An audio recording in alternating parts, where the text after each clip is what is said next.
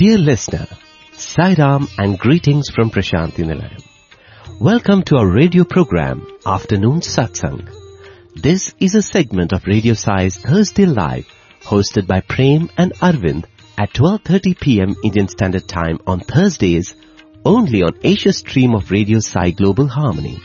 The discussion is on Ramakatha Rasa Vahini, a book written by Swami, and today's episode was first broadcast live on 15th January 2015. Have a listen, please.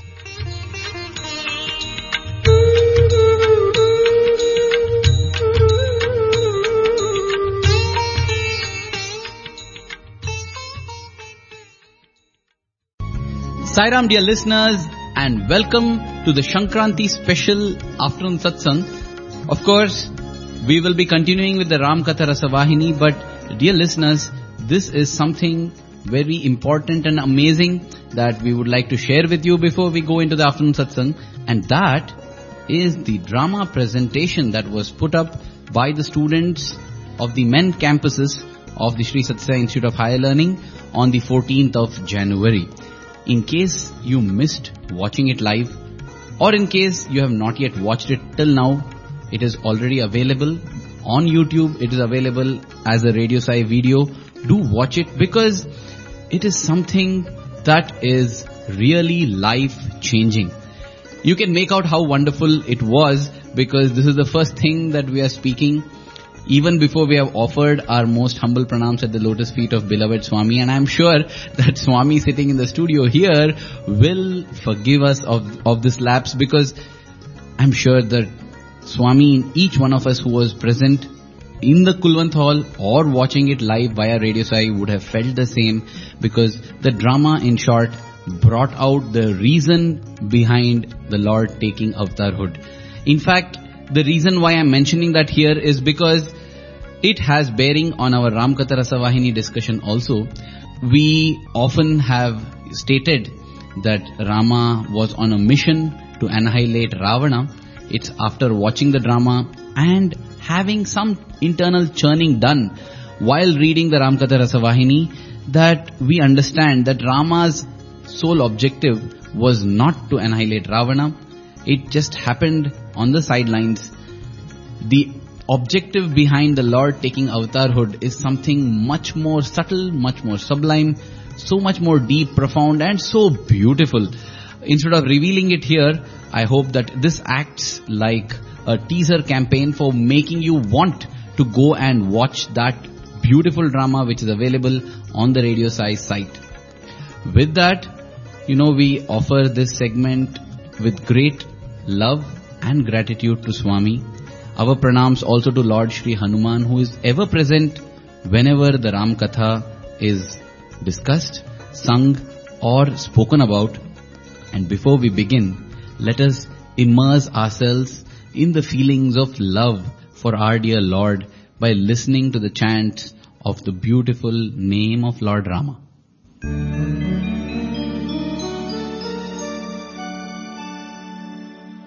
Shri Raghavam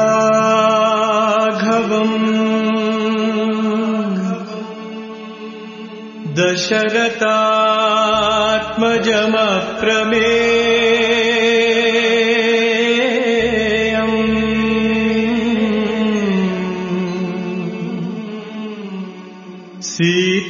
Sitapatim Raghukulanmaya Ratnadipam Ajanubahum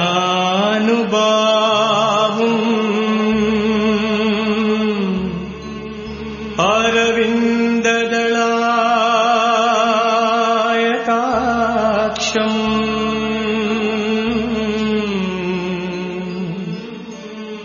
Ramam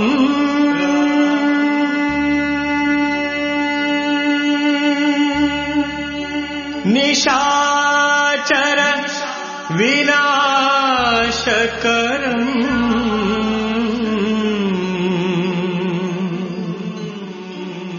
Namami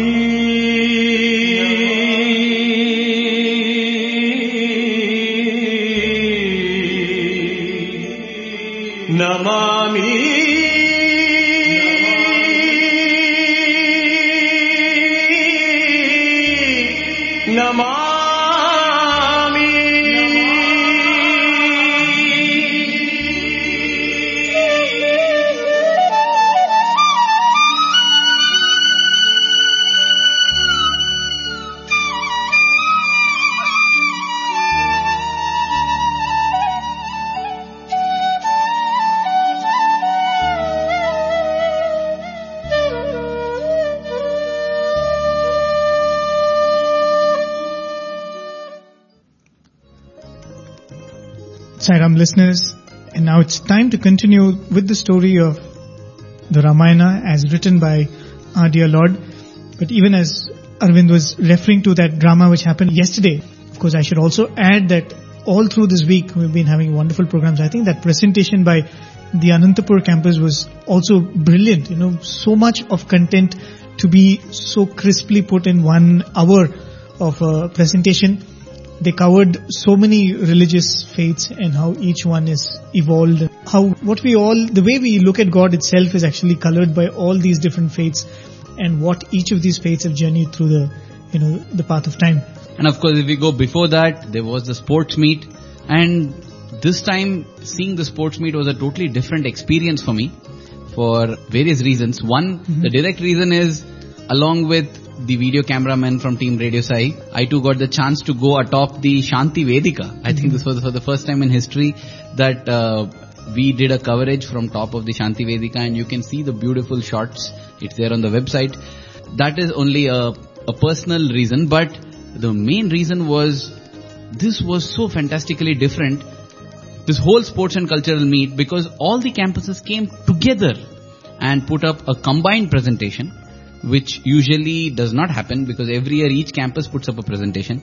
So the students and the teachers, they were very, very determined that we should do something very different and something beautiful as we kick off the year, marking Bhagwan's 90th year of Advent. The year had been kicked off beautifully on the 1st of January by the alumni drama, which was beautiful again, evoking so much of love for Swami and this sports season. Dear listeners, really, we feel that if possible, do make it a point to be present at Prashanthi Nilayam during the Sports and Cultural Meet week. It is 1 week filled with sports and cultural events, music, band, drama, dance, sports, so much, and above all, sublimating all these and present as an undercurrent in all these is that intense pining and love for Bhagwan. It will be an experience to remember. So, if possible, try to be here. If not, do definitely log in and watch out for this week, especially when it comes again in 2016. But for those of you who have missed it, it's available on the site. Please go and watch it. It is definitely an experience that you will cherish. So yes, coming back to the theme with which we began, it is not as if the Lord comes with a one-pointed focus or mission. It is not as if Krishna came to annihilate Kamsa or Rama came to kill Ravana. There is something far deeper.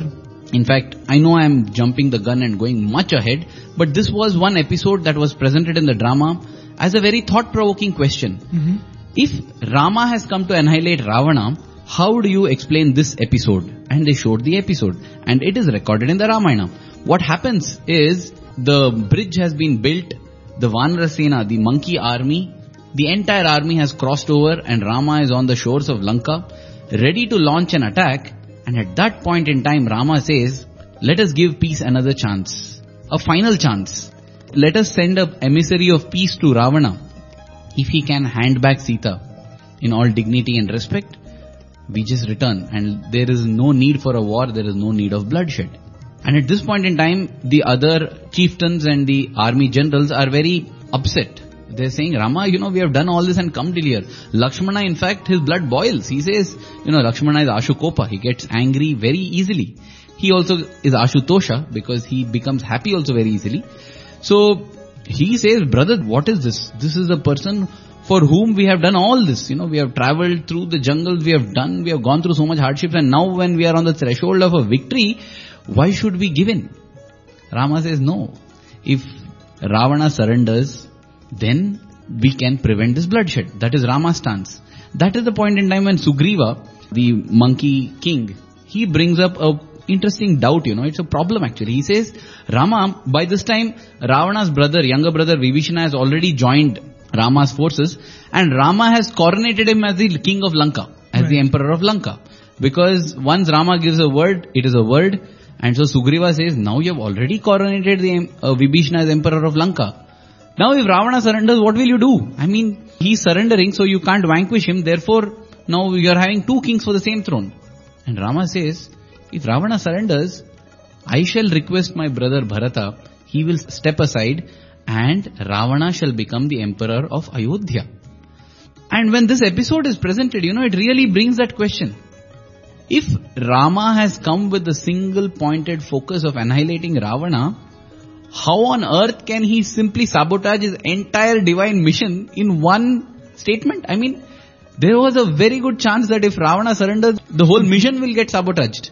That in itself, the drama was presented as a court scene. So there, the devil's advocate, which was sage Narada himself, says that, see, if Rama's mission was not just to annihilate Ravana, annihilating Ravana just happened along the sidelines. His mission was something far more profound.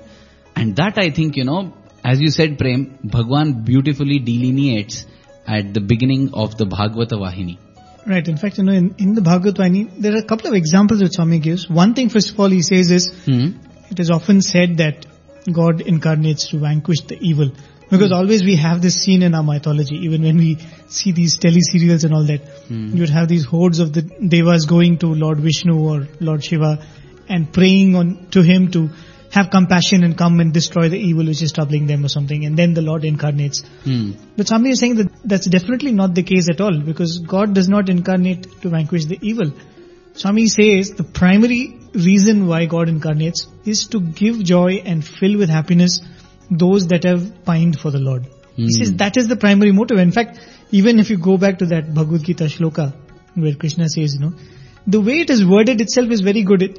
As many times Swami would himself say, Sanskrit is a very beautiful language. Oftentimes we talk about reading between the lines. In Sanskrit you always have to read between the lines, because even that shloka where it says, Paritranaya sadhuna Vinashaya Chatushkritam. If you see, the first one which is mentioned is Paritranaya sadhuna. I have come to foster those who are pious. And it says Vinashaya Chatushkritam. Cha is and, which is like I come for fostering the good, but I also vanquish the evil. It's almost like having come down, why not even do that? Very interesting point, Prem. Yes. In fact, Swami says that, and the wonderful example that Swami gives, I think it's beautiful the way Swami says. He says, why does a cow give milk? Okay. Swami says, you may do 100 things with that milk. You may make cheese out of it and put it on your pizza. But the milk the cow gives is for the calf. So Swami says, similarly, if you ask why did the avatar come into human realm, the only reason is to give happiness and to foster the goodness in people.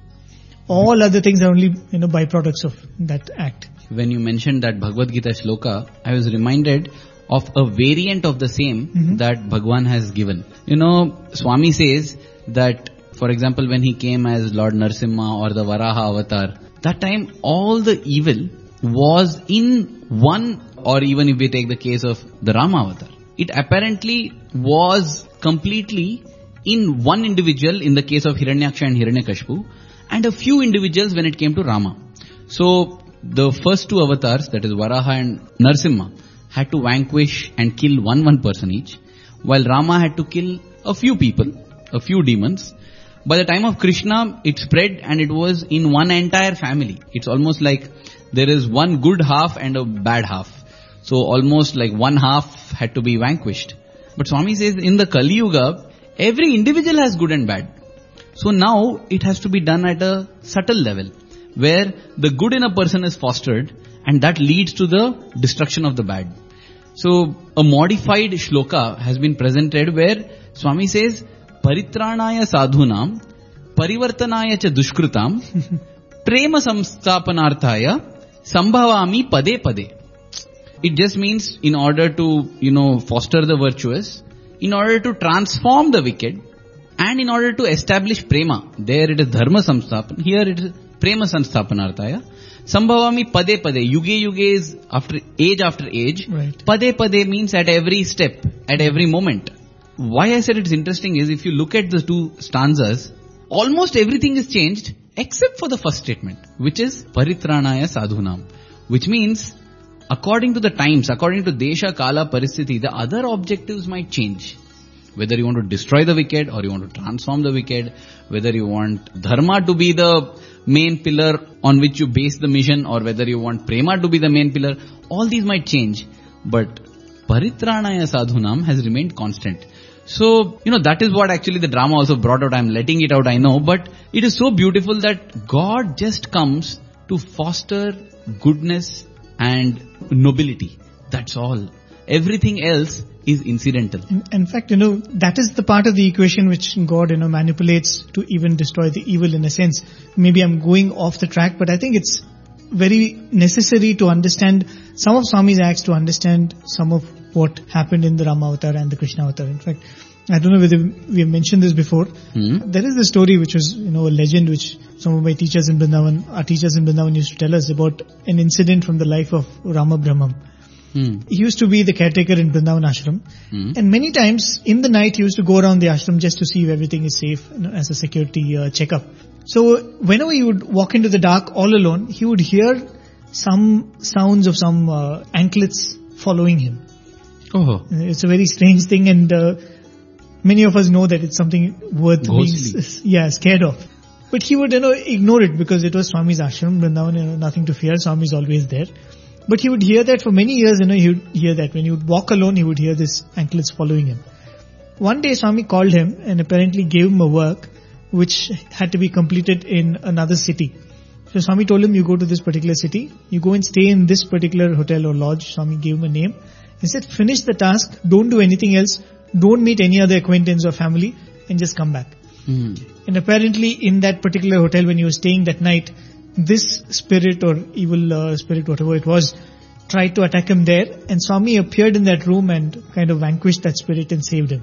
That was the experience he had. So he comes back and Swami tells him that, why he had to do that. Swami said, this thing was after you, but it couldn't lay its hands on you when you were in the ashram. No, but the question that arises, Prem, is why did not in Trai Vrindavan itself? Right, exactly. So Swami said, see, it cannot attack you in the ashram, and I cannot punish till it attacks you.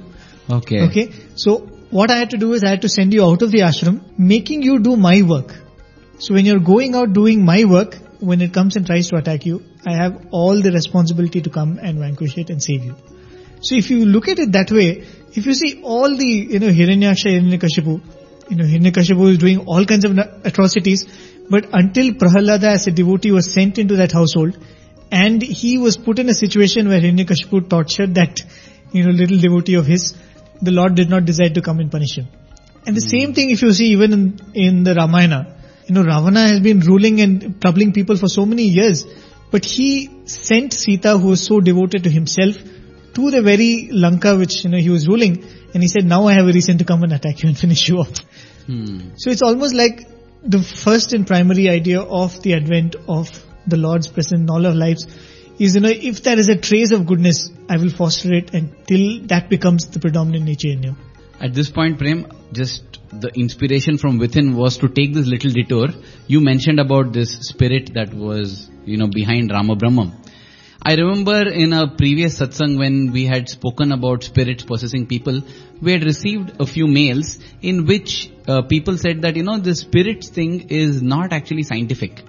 Today's modern psychiatry has recognized this to be whatever various, and there is a scientific explanation for what modern science believes that the ancients foolishly believed as being possessed by spirits or ghosts or whatever. But many occasions, recently I was reading a discourse which Bhagwan delivered in 1970. It was to an All India conference, and in that also, Swami mentions that you will come across some people who claim that they have got Swami's powers and Swami has endowed them with power, and they will be able to do some of the things that Swami is doing. Swami says, don't ever listen to them because I have no need for any agents. This is the word Swami uses. And Swami says, when they are doing like that, it is some kind of a cheap trick or a spirit which has possessed them. Swami says that in the discourse. So, in another discourse too on this matter, Swami speaks about the same thing, that is a spirit possessing. So which shows that there is something, just because we don't understand it today, we cannot debunk it completely.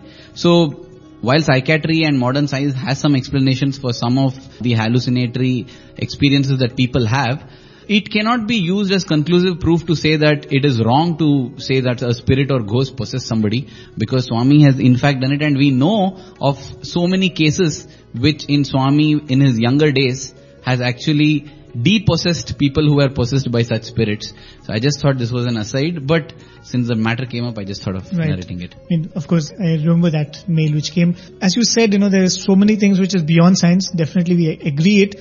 And why not be humble enough to say that there can be some things which we cannot explain right now. And going back to this, practically looking at, the episode of Sita going into Lanka, and I think this is something which we might go through in our day-to-day life. You would find that you have not done anything wrong to anybody, but you are in a situation where you are in the midst of all the evil people, all the wrongdoers, and you wonder why has Swami put you in there. Maybe it is a signal that Swami is, sending you there to use you as a via means to transform that, To particular transform situation. or destroy, either way. Right, either way. Because it's also a signal to us that we have to hold on to that devotion and love and purity. Being in a situation like that does not warrant you to change your nature. Along similar lines, I think we have mentioned this in a previous satsang, but it's relevant here. I remember a discussion that a few teachers in the university were having about this very same thing of the Lord taking avatarhood. Why does the Lord take avatarhood? If it is in order to vanquish the evil, there are the 4 yugas, that is the Satya Yuga, the Treta Yuga, the Dwapar Yuga and the Kali Yuga. And each yuga progressively is worse than the previous one. Right. So in Satya Yuga there were some 5-6 mini avatars. Matsya, Kurma, Varaha, Narsimha, Vamana. And so many avatars have come in Satya Yuga, but still they couldn't stop it from changing into the Treta Yuga. Then in Treta Yuga, towards the end comes Rama. And what does he do? Does he change Treta back to Satya Yuga? No. After Treta Yuga comes Dwapara Yuga. And towards the end of Dwapara Yuga, who comes? Lord Shri Krishna comes. And is he able to transform Dwapara back at least to Treta? Forget to Satya Yuga, at least to Treta? No. We read of how towards the end of Parikshit's reign, Kali has already entered. Kali Yuga has already come. So suddenly, it makes you feel as if all the avatars have failed. None of them seem to have prevented the world from slipping into worse times. That is where we have to remember that, destruction of the wicked or transformation of the wicked is just a side role. The main thing is fostering of love for God in hearts of people. And in that perspective now, Prem, if we look at it, how much of love is there for Rama today? I am sure that Rama in his times in Treta Yuga would not have had this much adoration.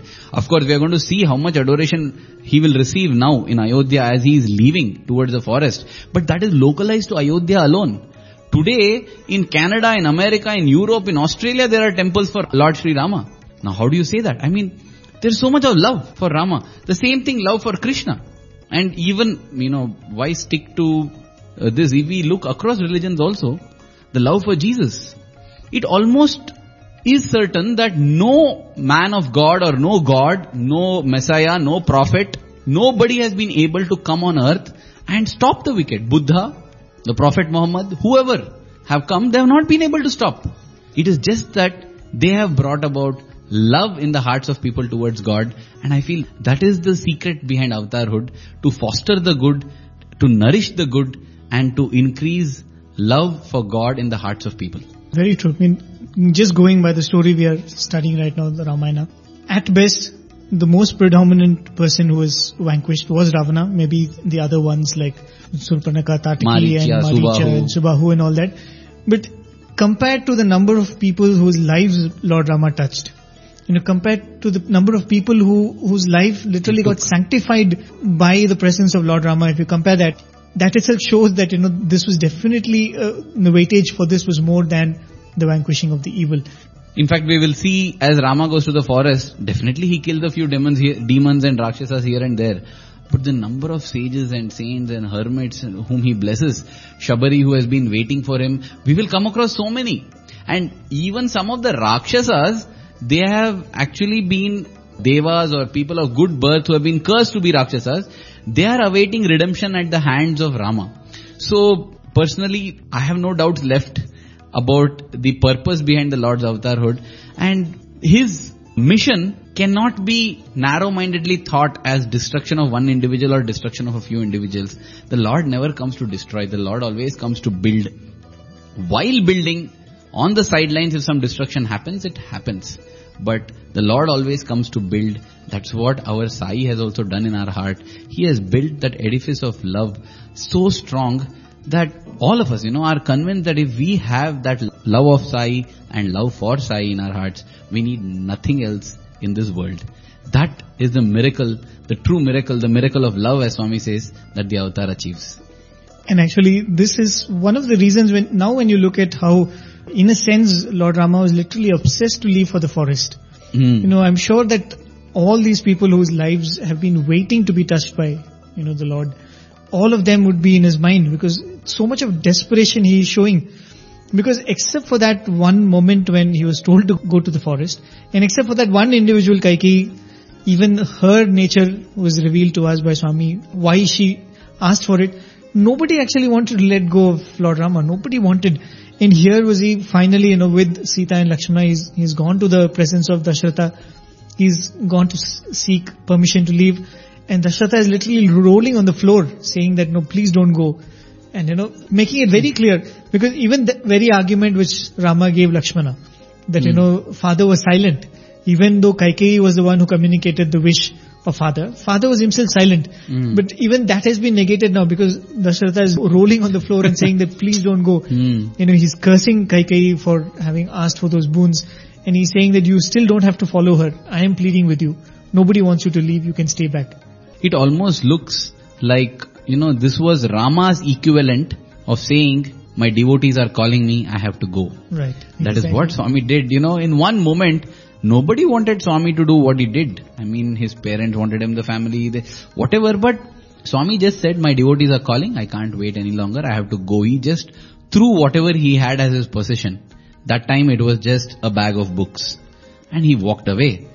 Rama too did the same. Only thing is, this time his possession was a kingdom, that's all. For the Lord, there is no difference between a book and a kingdom, between gold and between dust. It is the same for the Lord. And therefore, when the time comes and he has to respond to his devotees calling him, the Lord drops whatever he's having and just sets out. And that is what Lord Rama did. Dear listeners, we feel that this is a perfect point where we'll pause and play a clip from Bhagwan's discourse.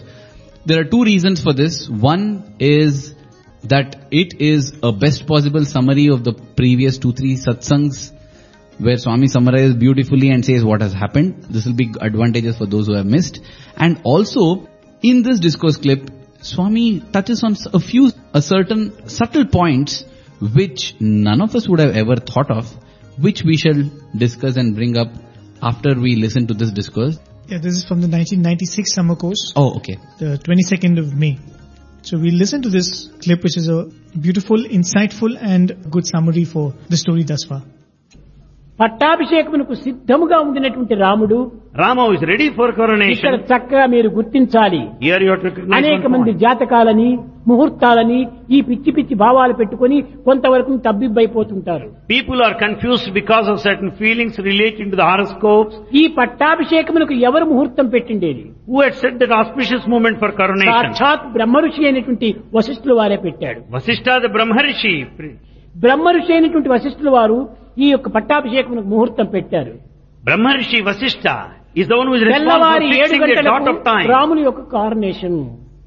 Next morning he should be coronated. కానీ అదే సమయానికి అరణ్యానికి పోవలసి వచ్చింది. The same time he has to be sent to ఈ జాతకం exile. యొక్క తప్ప లేక ముహూర్తం తప్ప Does the mistake lie in లేక the పెట్టిన horoscope వారిది తప్ప or the person there? కాదు కాదు. No. ఇది కేవలము రామ సంకల్పమే దీనికి మూల కారణం. It's only the will of Rama that is the cause. దీనికి ఇంకా కొన్ని చరిత్రలు బ్యాక్గ్రౌండ్ లో ఉంటున్నాయి. There's also certain background behind it. ఒకానొక సమయం లోపల At one time, కైక దగ్గర చాలా సన్నిహితంగా ఉంటున్న సమయంలో when so intimate to Kaika, రామును కైకతో చెప్తూ వచ్చాడు, Rama was telling Kaika, అమ్మా దీనికి నీవు సంసిద్ధంగా ఉంటుండాలి. Mother, you be ready for this. రాక్షస సంహార నిమిత్తమై నేను అరణ్యానికి పోవలసి వస్తుంది. To kill the demons, I may have to go to the కానీ forest. నీకు కొన్ని అపకీర్తులు వస్తాయి. You will be put to disrepute. వచ్చినప్పటికీ నీవు ఏమాత్రము దాన్ని లక్ష్యం చేయవద్దు. But don't keep in view all these things. నన్ను అరణ్యానికి పంపించేటువంటి కోరిక నీవు ఒకటి కోరుకో. You desire Such a way భర్తనికి that I will పట్టాభిషేకం send to కావాలని forest. మరొకటి కోరుకో. You desire ఈ like that. విధంగా రాములే మొట్టమొదట కైకు చెప్పాడు. So Rama told ఇది ఏ Kaika. రామాయణంలో కూడా లేదు. This is not there in any Kaika Ramayana. చెడ్డది కానే కాదు. Kaika is not bad. Kaika చాలా మంచిది. Kaika is very good. రాముల విషయం లోపల ప్రాణ సమానంగా చూసుకునేటువంటిది. She considered Rama as her very life. భరతుని కంటే రాములంటే చాలా మరింత ఇష్టము. She loved Rama more than Bharata. కన్న కుమారుని కంటే పెంచిన కుమారుని పైన ప్రేమ మరింత అధికము. More than her own son, she loved Rama much more. ఇవి రెండు రహస్యాలు తన దగ్గరనే పెట్టుకున్నారు ఇద్దరు. Both of them know this secret.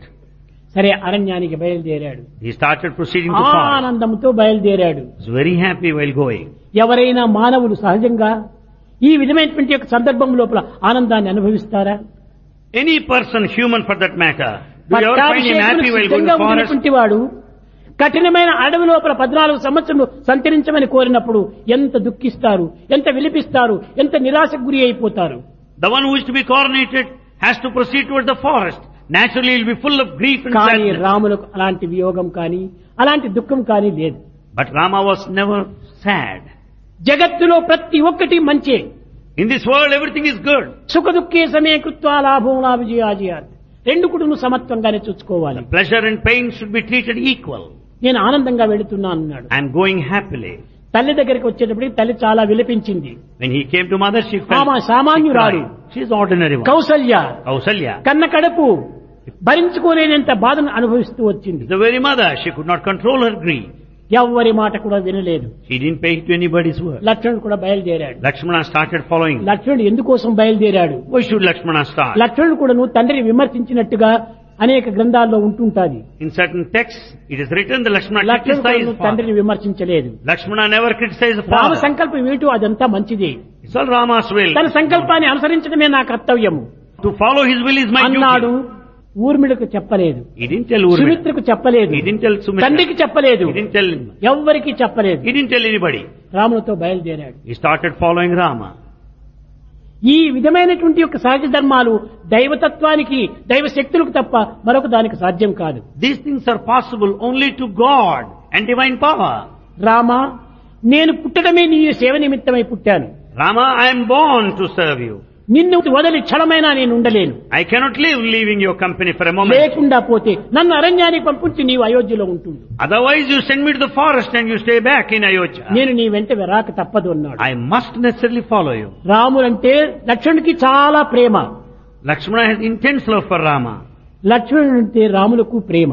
And Rama also loves వీరి him. ఇరువురి ప్రేమల మధ్యలో ఉండినటువంటి సంబంధ బాంధవ్యం అనేటువంటిది చాలా విచిత్రమైనటువంటిది. And the intimate love between the two is very mysterious.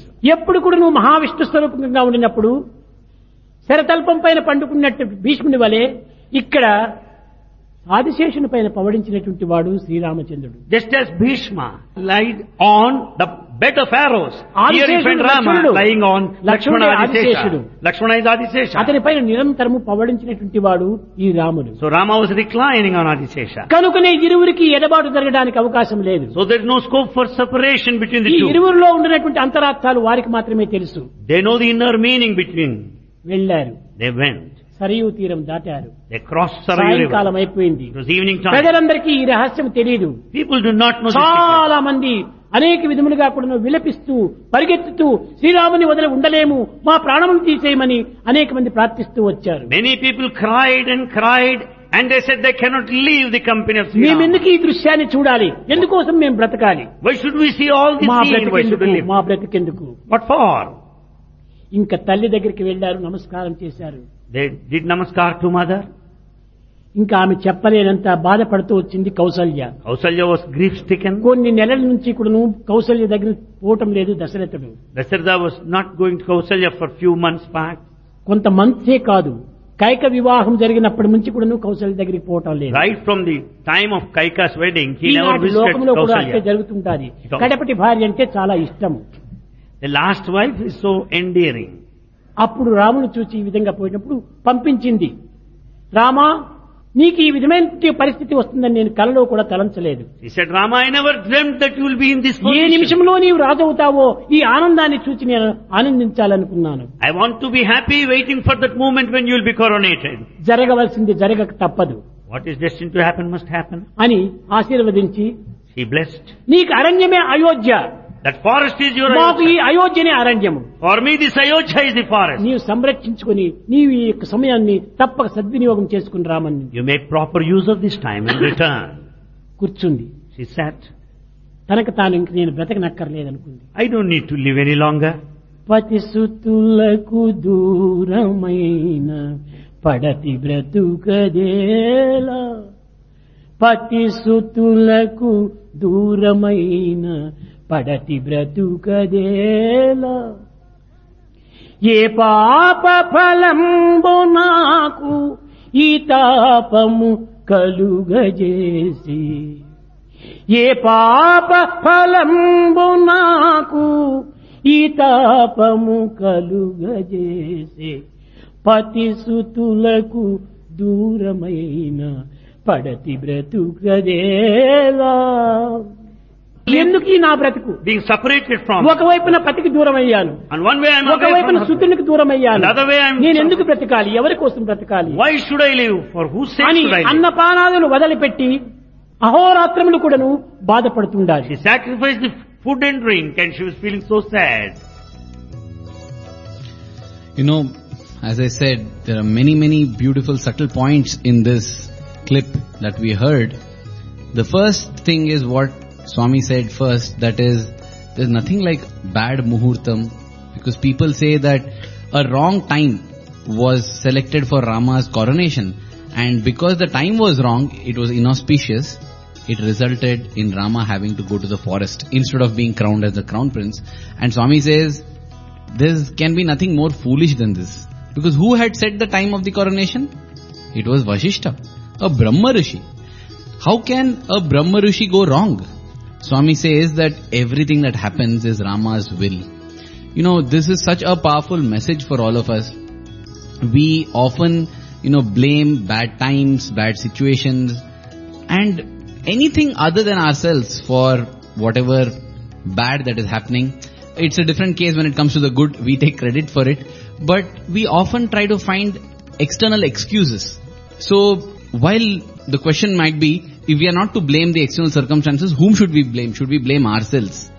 Swami takes the whole debate and discussion to an entirely higher level where he says, don't even try to spend energy to find out who or what is to be blamed. Just accept everything as Rama's will, as Swami's will, as God's will. This is what true surrender is, what Swami has said, that you are able to accept every moment of your life, whatever happens to you, as something that is good for you. And that is the message Swami gives at the beginning of the clip, and it is such a powerful one which Swami has delivered so subtly and so quickly. Very true. Going back to what we were telling about that offer which Rama was ready to give Ravana. One thing which Swami would often tell in his discourses, he would say that don't ever think that God punishes you or God rewards you. Swami would say it's only your actions. So if one were to think, somebody like Ravana who has done so many atrocities, Sita is definitely not the first one whom he has troubled. Correct. And he must have troubled so many people. Can he be forgiven of all those just because he is ready to come and surrender at the feet of Lord Rama? One might wonder that will everything be forgiven? I think that is where what Swami says is important, because Swami doesn't say that I don't come to punish you. You will seek punishment from your own actions. Good karma or bad karma you will have to come, and that's why I think somebody once said, is God a perfect businessman? You do good, you're given good in return. You do bad, you're given bad in return. So he said, no, God is actually a very bad businessman, because when you do bad, whatever bad you've done, you have to answer for it. There's no escape. But for that little good you do, the response is always multifold. That is why even in that discussion, Rama is saying that let him come and do this one act, I will reward him multifold. Exactly. I'm ready to forgive a lot. I think that is what is important. Even in that, this entire Ramayana, you will see that coming over and over again. Be it Ahalya, the mistake was there, but when the repentance was genuine, the response was forthcoming. If that brings up the question as to what about our acts and actions then? I mean, is it possible that I'll just lead my life in whatever way possible? I'll just, have fun and do all the wrong things. And then in the end come and tell, I'll surrender to you, Swami. Will it be fine? Theoretically, yes. If you are able to surrender, yes, everything will be fine. For that act of surrender, the Lord will reward you and it will overcome all these things. But, as can be seen, that is why these epics are there. They stand as testimonies and they stand as examples for us. If it was that easy, why did Ravana have to meet his death? Couldn't he have just jumped at this opportunity? That is what, Prem, when you said that we face the fruits of our own actions, that is what happened. I feel that is what prevented Ravana from actually coming and surrendering to Rama, while his own brother, born to the same mother, born with the same tendencies, born in the Rakshasa kingdom, Vibhishana, was able to come and surrender. That shows actually the power of action. Because when both are born in the same environment to the same mother, just by doing good, Vibhishana was able to take the decision to surrender at Rama's feet, while Ravana wasn't able to. So, yes, the Lord uplifts. One good deed is rewarded to the power of infinity in an exponential manner, but that doesn't take away the fact that to be ready, to be mentally prepared and to have your heart prepared to surrender to the Lord, you must have those tendencies, and tendencies are built up through our actions. Swami says, sow a thought, reap an action, sow an action, reap a tendency, sow a tendency, reap a habit, sow a habit, reap a character. Right. So, it all begins that way. So it's like saying that I will offer the mansion to the Lord, but I will use bad bricks. You just cannot do it. And that is the subtle message that is built in, that we cannot have good ends with wrong means, nor can we have wrong ends if our means have been good. There is that Chinnakatha which Swami says about a man who is very poor, who's worshipping Lord Lakshmi, and he says that, Mother, please bless me and draw me out of poverty. So then finally Goddess Lakshmi appears in front of him and she says, okay, tell me what do you want? So he says, I just want prosperity and I'm suffering. So she says, alright, you walk ahead to your house and I will follow you, and I'll follow with all my jewels. When I come to your house, I'll give you whatever I'm wearing. All the jewels which I'm wearing, it'll be all yours. But under one condition, that when you're walking, never once should you stop and turn back. Okay? Imagine, here is a poor man who's been in poverty all through, and even as he's walking, all the while he's hearing the jingling of all the jewels that Mother Goddess is wearing. So, that curiosity to see what she's wearing, what am I going to be blessed with at the end of this journey? He's not able to contain that curiosity, so he turns back and he sees and the mother vanishes. So it's almost like that greed with which you seek God will sometime catch up. Even if you say that Ravana had a little bit of sense and says that I'm going to come and surrender, I think the greed with which you want to surrender, the motive with which you want to seek God, sometime will catch up with you. That is why even if for a wrong motive, if you turn to God, as much as possible, try to purify ourselves. I think that is a task which has to be taken upon at the earliest. Exactly, and as these famous stories of Abu Ben Adam and other things show, even if we don't turn to God, but if our intentions are good, that goodness will automatically get attracted to godliness, and in due course of time, it will not be surprising that goodness also gets attracted to godliness. But getting attracted to godliness for things other than goodness is a sure shot way to go to hell. I mean, I didn't mean it literally, but in the sense of the term. Swami described how the whole kingdom became panicky and they became restless, they became drowned in sorrow at the news of Rama, Lakshmana and Sita leaving the kingdom of Ayodhya.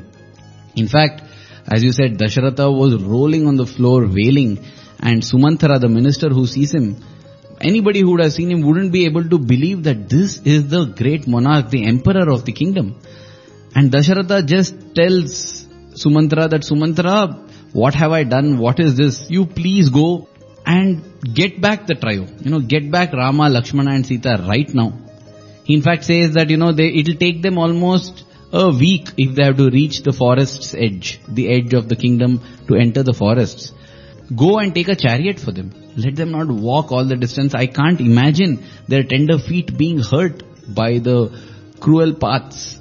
So please go take a chariot for them. Let them go and go along with them till the very edge of the kingdom. And try your best. Make them, you have got 4 days, it takes 4 days in a chariot. You have got 4 days. In those 4 days, try to change their mind. Please, Sumanthara, you do this.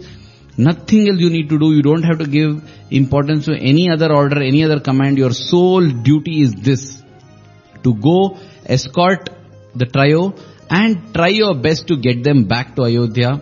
Let them not go into the forest. And Swami writes that even as Dasharatha says this, he knows that he is pleading a hopeless case, because he tells that also, Sumantra, I know that Rama will not turn back on the word.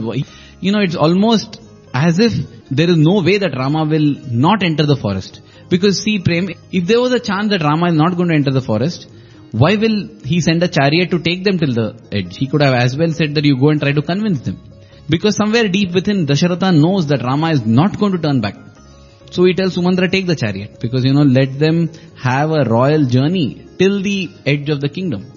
And that is how he sent Sumantra. But even after that, Dasharatha is not at peace. Absolutely. That entire scene which Swami describes, where Rama, Sita and Lakshmana are being taken by Sumantra, and he says the entire citizenship of Ayodhya are following, and everybody is running behind the chariots. The younger ones are running for longer distances, and the older ones after a while giving up. And even as this entire city of Ayodhya is following the chariot of Rama and Lakshmana, Sumantra is trying to tell them not to follow, that Rama has taken a resolve. He's not going to be coerced into not going into the forest. So it's futile to follow him and try to stop him. And even as this whole scene is happening, they find another chariot speeding by. And Swami says that some of them are even swooned and fainted there. And when they hear another chariot go by, they feel that maybe Rama is returning. But when they see, they actually hear the voice of Dasharatha crying out, calling out to Rama. And they find that Dasharatha has taken another chariot and he's pursuing this chariot in which these three are traveling with Sumantra and trying to stop them. He is calling out, he is wailing, oh Rama, oh Sumantra, oh Lakshmana, stop. In fact, he shouts out to Sumantra, because apparently Rama, Lakshmana and Sita are not hearing him. So he shouts out, Sumantra, I command you to stop. I want you to stop because I want to have the darshan of my Rama, my beloved, the apples of my eye. I want to look at them for once more. So please stop. He's pleading, beating his chest, egging his charioteer to hurry faster. And at this point in time, Sumantra turns to Rama and says, Rama, I have to stop the chariot. Because this is my monarch who is commanding me. And Rama says, no, don't stop the chariot. He says, Rama, how? He gives a very interesting argument. He says, see, for 4 days I have to travel with you. But after I leave you at the edge of the city, I have to go back and report to the same Dasharatha. Correct. That time he will ask me, why didn't you stop? I called you. And that is when I think Rama gives that beautiful argument. Yes. He says that he also offers an alternative. Here you can see Sumantra's devotion to Rama. He says, Rama, so therefore the only way to solve this is, take me also along with you to forest. Then I will have no fear. I will do as you say. Because I don't have to return to Dasharatha now. So you take me also along with you. Which, Rama flatly refuses. He says, no, it is not like that. But let me tell you, you are not disobeying the emperor. Whom you are disobeying now is just Rama's father Dasharatha.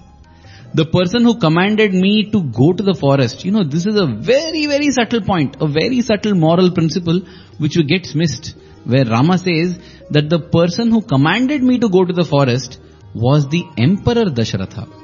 The man now commanding you to stop is not Emperor Dasharatha, but Rama's father Dasharatha. The higher dharma comes first.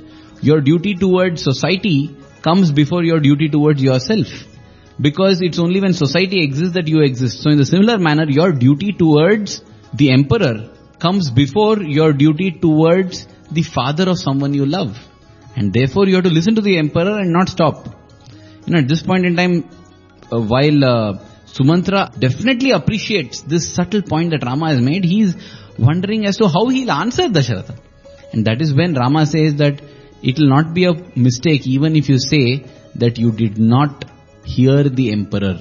And it's a very beautiful, significant thing here. When you say you did not hear the emperor, Rama has already explained that the person calling out to you is not the emperor.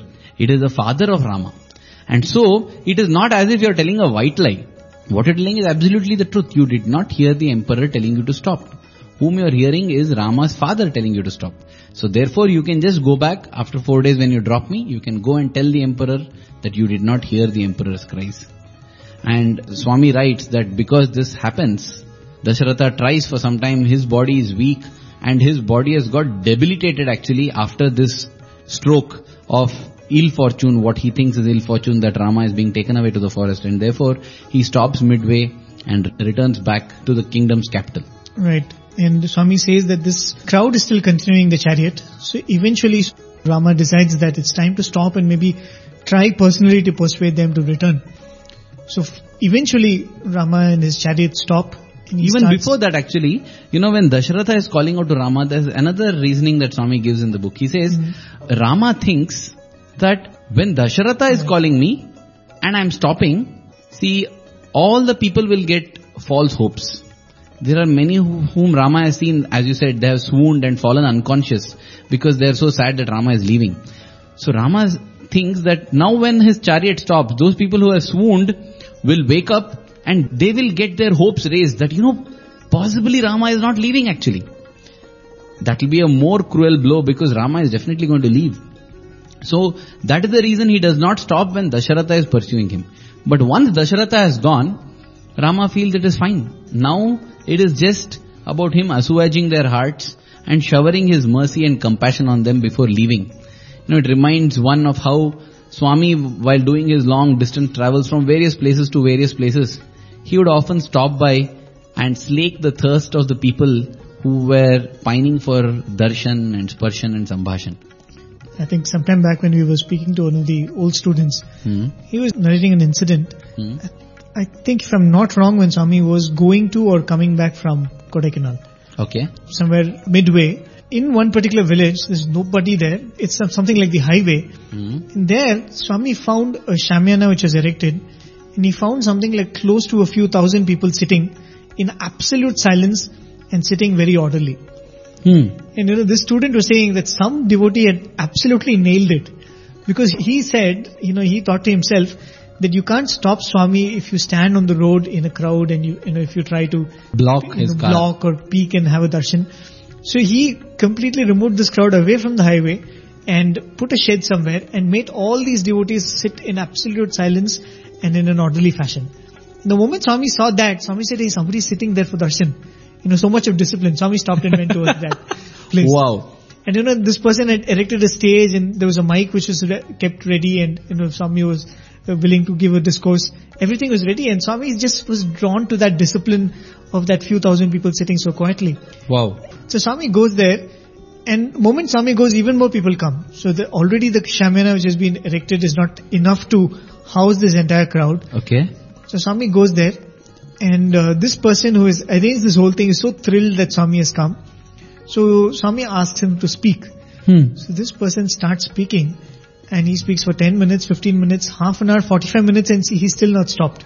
And Swami is looking at the crowd, and Swami is more concerned that people are sitting right under the sun. It's sometime in the afternoon.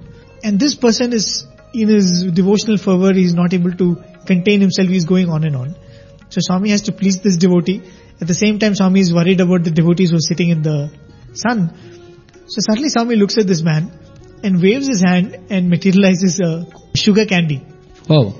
So the moment he sees that Swami has materialized something, this person comes, so Swami puts it into his mouth. The mouth? Literally stops his mouth and blesses everybody and walks away. Wow. As I said, Prem, when you were narrating this, I was reminded of a similar episode. This happened in 1999. And I know this because my parents were involved. This was during Swami's visit to Mumbai. And after darshan in a ground at a place called Goregaon. So from there, Swami was headed back towards Dharmakshetra. Okay. On the way, Bhagwan said that he would fulfill the promise he had given to a devotee to visit his home. And this devotee's home happened to be in Borivali. Okay. And so Bhagwan, my parents were part of the Borivali Samiti. And the Borivali Samiti had adopted a slum called Kajupada, which is close by. And all these slum children, they never had the wherewithal and the means to go to Dharmakshetra for darshan. Even if they managed to go till there, the problem is Dharmakshetra is a very small piece of land there. There is not enough darshan space, and so it was tough to get accommodated. That is why when Swami goes to Bombay, in the last few years we saw darshan had been arranged in different halls and grounds because Dharmakshetra is woefully inadequate for darshan. So these children from the slum had not been able to have darshan, and therefore a request had been made to Swami whether at one particular point, when he would pass by the national park, the Sanjay Gandhi National Park in Borivali, whether people can just, there's a large intersection there and a huge parking area for the national park. So there, some people can gather, and as Swami's car passes by, can the driver slow down? But as you said, the devotees there, I think in Borivali Samiti had hit the nail on the head. They made all these slum children sit, the children in the front, all of them are sitting, a carpet had been put, and in a hurry, a wedding chair, it's not a new chair or anything, just what a chair. What you hire, just had been hired, and a photograph of Swami had been placed nearby, and they were doing bhajans. Now Swami went to this devotee's house, but these children and nobody got up. They continued to do bhajans. In fact, this devotee later mentioned that at his home, Swami said that I am able to hear some bhajans. Okay, which was definitely not possible with the physical ears. And then Swami on the way back stopped the car and lowered the window. He saw this going on, and Swami began to open the door. Now this I know because the convener of the Samiti rushed up to Swami's door and invited him. And as Swami began to open the door, the administrator, a senior member of Swami's trust who was sitting beside him, told Swami, this is not a scheduled stop. This is not in the plans. Swami turned to him and told him, I want to get down here. Can I? And this person was all red-faced. Swami got down. He spent almost 5 to 10 minutes with the devotees there, asked for Aarti, received Aarti, and they were so thrilled. Just like you said, somehow discipline and devotion seem to be powerful magnets, the pull of which even the Lord is unable to resist. And that is exactly what Rama also does, He stops on the way and grants solace and peace and succor, because the people, how long can they run behind? Because he's on a chariot that is commanded by Sumantra, and it's being powered by magnificent steeds. The people will never be able to match that horsepower. So, as and when, Rama sees that they're getting tired and they're pining for him, he stops. He consoles them, assuages them, soothes them. In fact, Rama says, if you really love me, for my sake, please return to your homes. Pray for me. Pray that I am able to fulfill all my obligations and duties. And such humility when their Rama is requesting, the people have no other choice but to obey. With tears down their cheek, they listen to Rama, and many of them get slightly pacified, though most of them continue to wail and cry.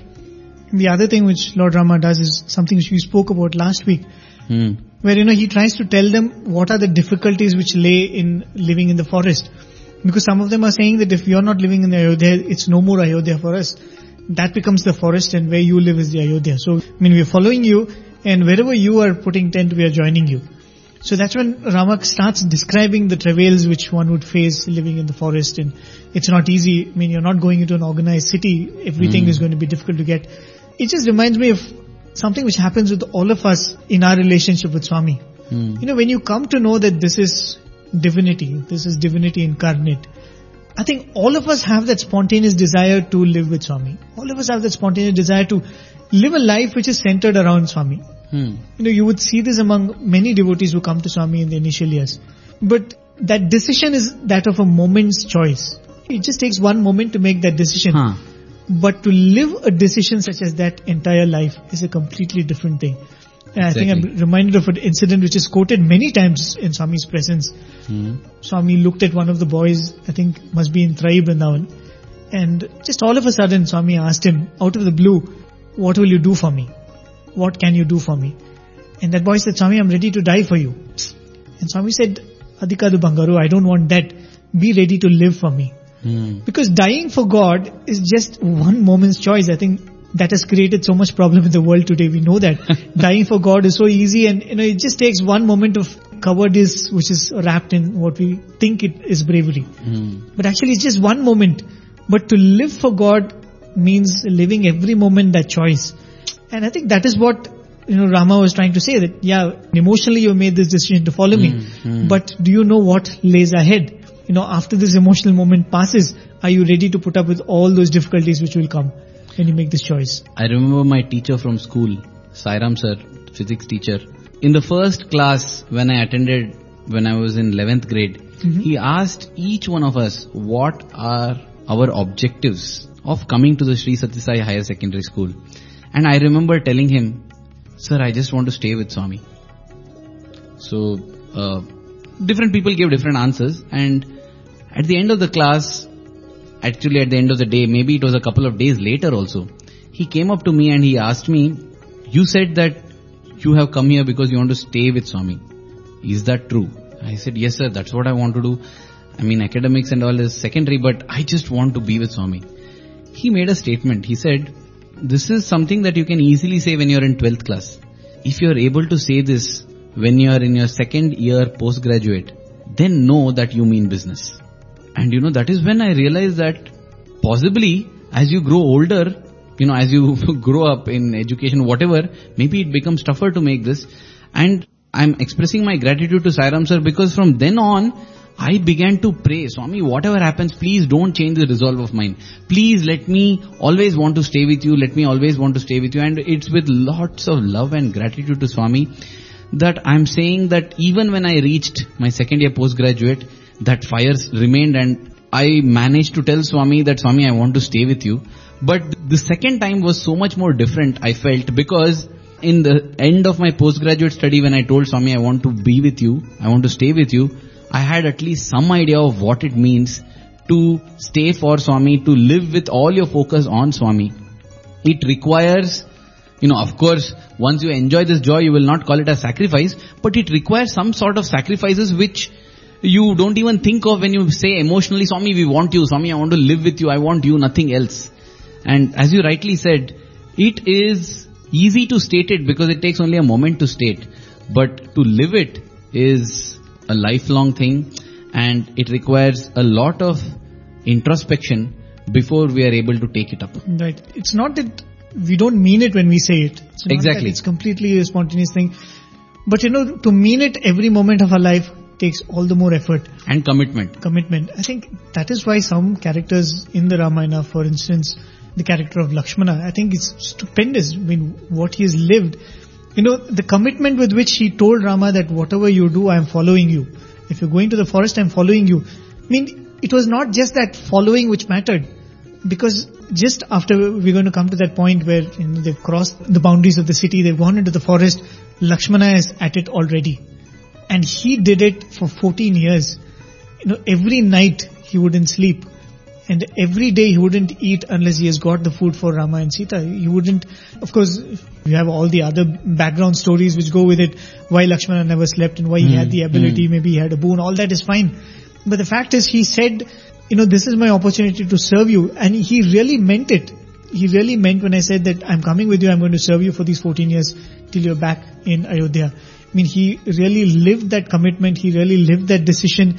He lived that choice every minute of that 14 years he spent in the forest. Two words crop up here. One is intensity, one is persistence. What usually happens is, one seems to be inversely proportional to the other. As our intensity increases, our perseverance seems to reduce. It's like I can come up with 1 hour of supra intense effort for Swami, and possibly 1 day of terrific effort for Swami, possibly a week of good effort. But after it pulls on, it wears away. I'm not able to persist. If I'm able to persevere, then I'm just, doing something normally. This is enough. Let me not get excited. Let me not get hyperbolic. Let me just do this much. It's enough. So, intensity and consistency. Intensity versus consistency.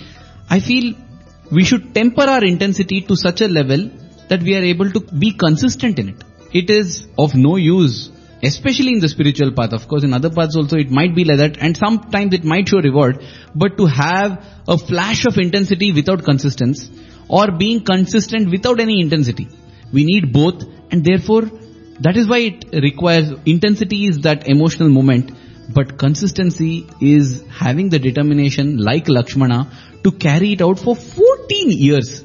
As you were speaking about Lakshmana, I was thinking, Prem, when I got my job in Radio Sai, the excitement, the thrill I had, it is like I am walking into a place which Swami has set up, a place where Swami has walked, and I'm working directly for Swami. These were my thoughts. And the kind of, work, you're able to churn out, it's amazing. Some days I remind myself and tell myself that this is what you have to be. That is what is consistency. Can, even after 7 years today, can I walk into Radio Sai with the same enthusiasm, energy, passion, love for Swami and that feeling of being blessed as I did on the first day? That is what consistency is about. While what I did on the first day is what intensity is about. So if we have intensity, we have to develop consistency. If we are having consistency, we need to develop intensity. Very true. And in fact, all the characters, if you look at the character of Kaikeyi, having known the fact that, even Swami mentioned in this discourse clip we played today, where Rama goes and requests her to do that. If you see all the, subsequent scenes, she does not even once give a hint that she's pretending. She does not even once give a hint that, I'm in a situation where I can't help it. I'm doing this. She is holding on to that bitter image of herself. Even when Bharata comes, even when, Dasharatha is wailing, she knows that she's going to lose her husband who's verily life for her. Even then she does not let go because she said, I've given a word to Rama that I will take upon this ignominy. And till the end of Ramayana, I don't think she's revealed it at all. That's amazing consistency, and her intensity we will learn as we go ahead, because nobody even gets the slightest doubt that there is something amiss. Everyone is convinced without a sliver of doubt that Kaikeyi is a treacherous villainess. And so, as you said, amazing consistency and intensity. There's one more subtle point, possibly with that we can bring this satsang to a close. One more subtle point, Prem. You see, this is from the fact that as Dasharatha is running behind Rama's chariot and calling out to Rama to stop, Rama does not stop. He says, this is my father calling out because he is very attached to me. But the same Rama, once Dasharatha is gone, he stops for the people. This, though it seems like on a subtle way we see, the Lord can never be bound by attachment, by mamakara, by that feeling of belonging, not feeling of belonging, that's a very nice way to put it, actually attachment. The Lord can never be bound by attachment. The Lord can be bound only by love.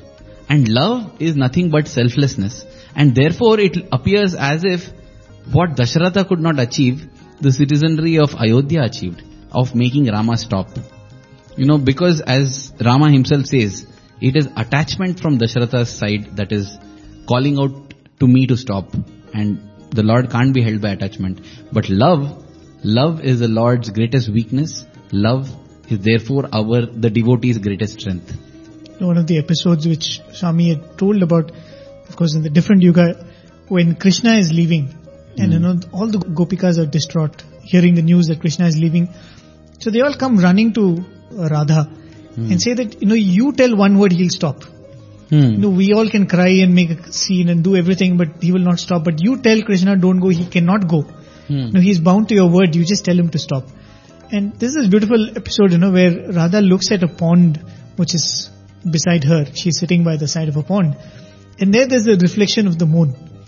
Okay, and she looks at it and she says, look at this pond, it reflects the moon. You can see the image of the moon there. How much ever the pond thinks that the moon is mine, how stupid it is. Okay, it should only feel gratified that I am able to hold an image of the moon. Okay, and similarly, as long as we think that, he is bound to my word, I can call him, he is my Krishna, he does not belong to us. At every moment we have to believe that I belong to him. And his choice is my choice. And that was the difference between what Radha was. And even though the other gopikas loved Krishna so much and were ready to give their life for him, the difference between them and Radha was this. In fact, Prem, we began this satsang speaking about yesterday's drama. Because I have been so charged up by the drama, let me conclude on that dramatic note. Yesterday this was the very point which was again presented as the difference between the Yadavas and the Gopikas.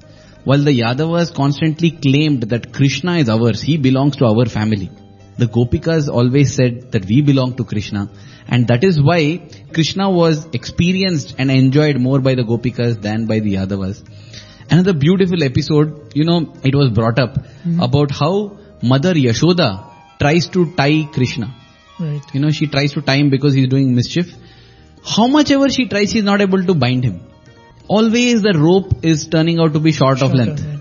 So she tries and tries, she's not able to bind him. And a question is asked, Lord, when your own mother, who has so much love for you, is unable to bind you, how can any devotee hope to bind you? And the Lord answers, in the drama, the way they showed, they bring Mother Yashoda herself to the court.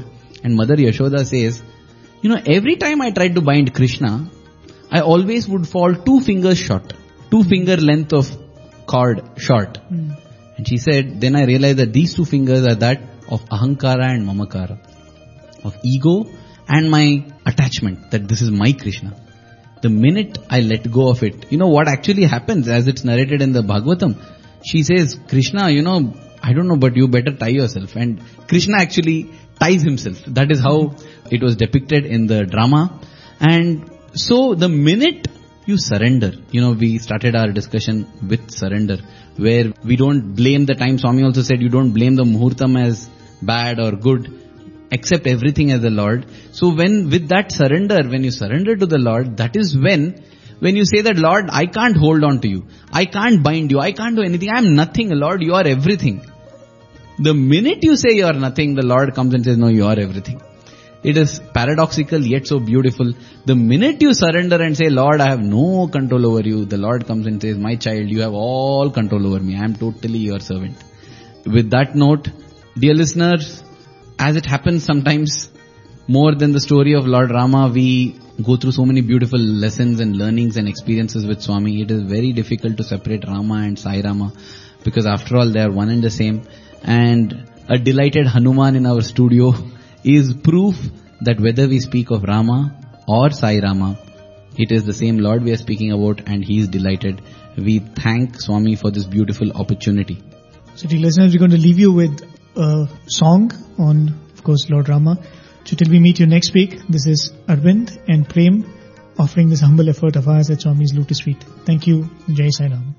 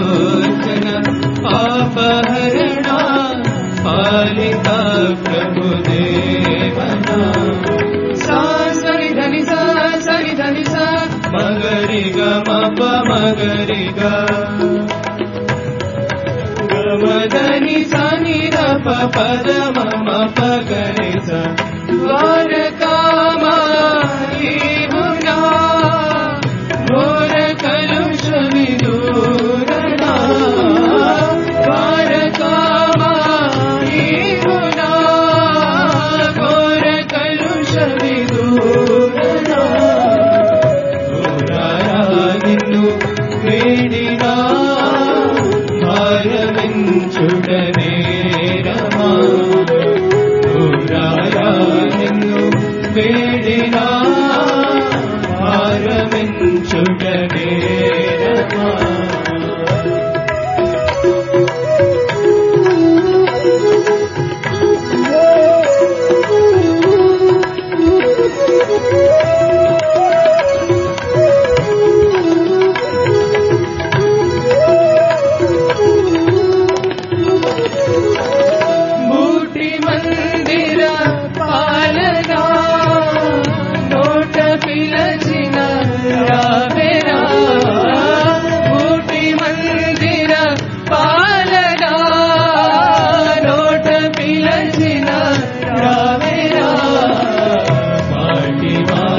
నీదు నామం పాటలందున పాడినా పాడి పాడి నీదు నామము పాటలందున పాడినా సాయిరా సాయిరా సాయిరా శుభరాయిరా సాయిరా